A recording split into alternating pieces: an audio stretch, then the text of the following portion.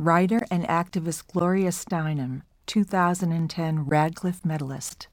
The art of behaving ethically and effectively is behaving as if everything we do matters.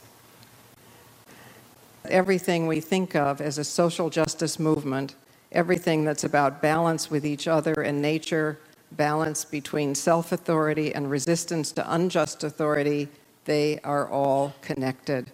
They are all one movement.